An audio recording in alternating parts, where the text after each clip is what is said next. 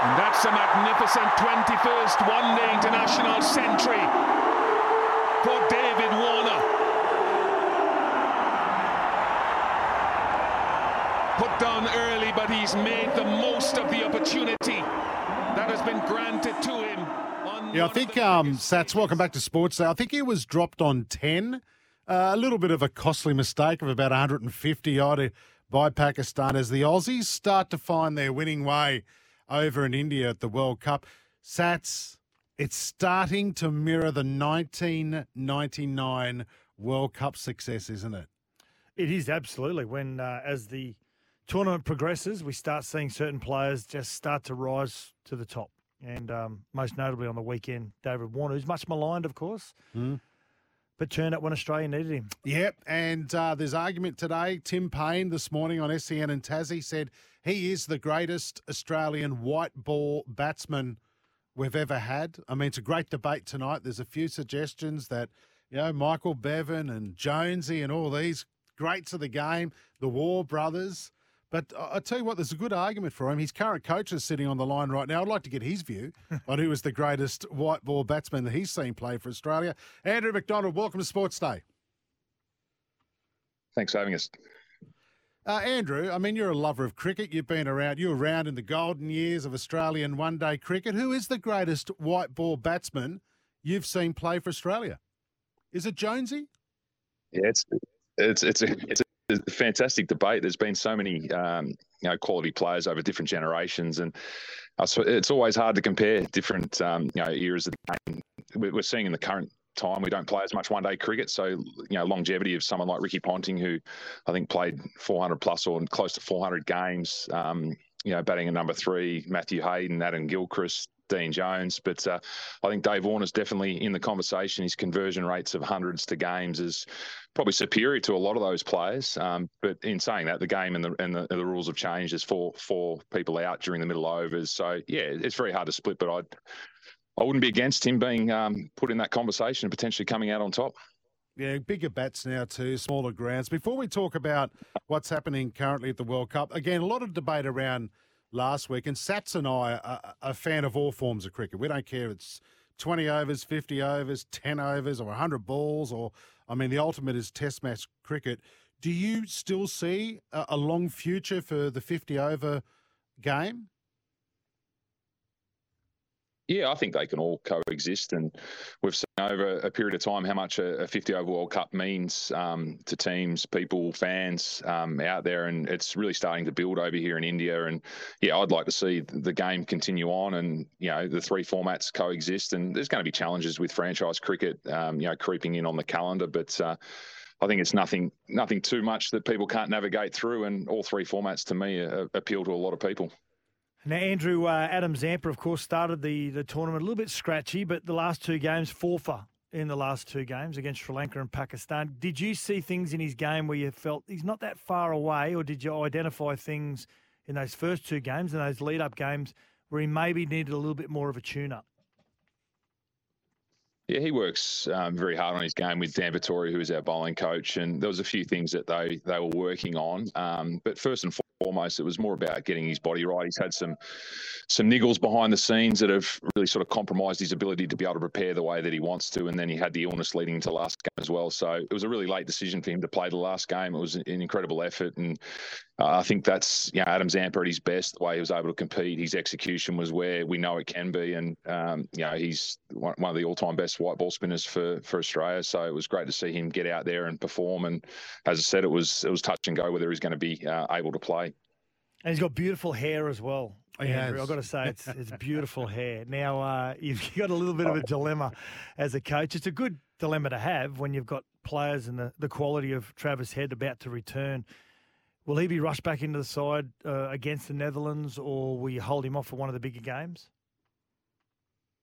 Yeah, I don't think rushed is the right word. He's been able to arrive. We had a hit with him a couple of days ago on a travel day when we got to Delhi. He had 30 minutes of work, and across the 30 minutes, he really improved and was able to function the way that we know he can. So today's a really big day. We've got training in I think it's about 4 hours' time, and he'll face bowlers and go through that. And most importantly, once he gets through the session with some fielding and some other sort of skill areas that we'd like to see. It's how he pulls up tomorrow, but it's been an incredible effort to get here. Some doubted, that was a good decision to keep him in the squad. Now that he's here, it feels right, and it's really going to add something when he does play for the team. We've seen what he's been able to do over the last 12 to 18 months. Now, Andrew, did I hear right? You're keen to slot him back in as an opener, or is there an opportunity for him in the middle order where we're still struggling a little bit? I think that's an area, just as a fan, that I think we can improve on.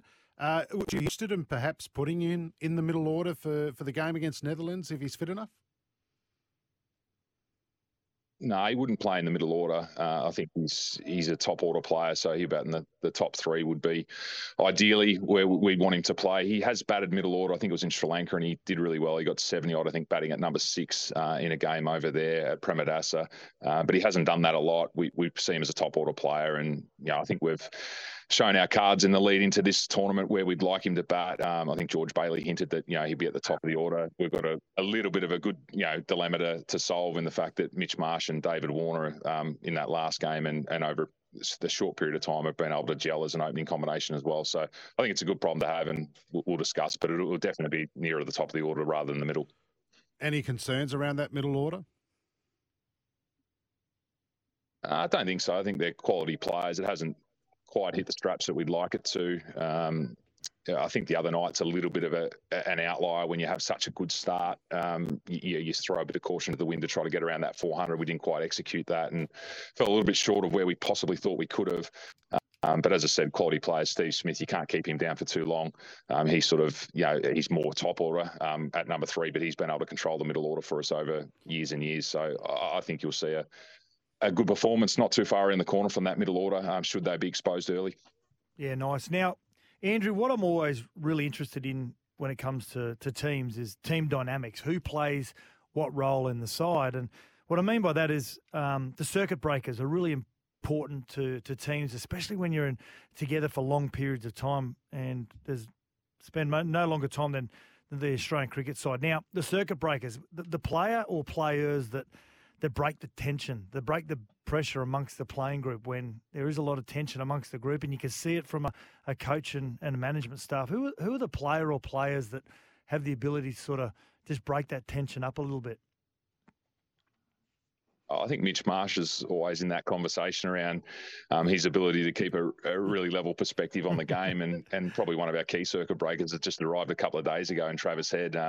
He's just brought a great deal of energy with him. He's probably been sitting on the couch for a little bit too long, so he's come in a little bit hot, as we like to say. But he's definitely one that lightens the mood. And I think Marcus Stoinis, just from an on and off field perspective, we saw the other night what energy he brings on the field, but he also brings that energy off the field. So, and that's not to dismiss anyone else. We spend a lot of time together. There's long hours on the road, and we've got to find that balance between the serious parts and where we can have the lighter moments as well. And I think this group gets that balance right. Is Stoinis and Zampa still into that weird coffee little group they got? Yeah, they've still got a little bit of the coffee club going on. There's a few breakaway subsections as well happening at the moment. Marnus and Steve Smith and Alex Carey have developed a little bit of a breakaway. So there's a bit of competition in the coffee ranks and being able to deliver the quality. So they're always arguing and bickering about who's got the quality coffee. But from my end, both are quality. Yeah, how's that? Is Marnus still Steve Smith's lapdog? Is that how that's still going? I'll let them talk about their relationship. Geez, you'd be a good politician, mate. You've played this. Tell you what, I'd love to rob a bank with Andrew Mcdonald. Yeah, he won't give anyone up. He won't break. All right, Andrew, we're going to let you go. Good luck against Netherlands. We know what they can do. They can cause an upset on the day. Got them Wednesday night. Then what about this Saturday night?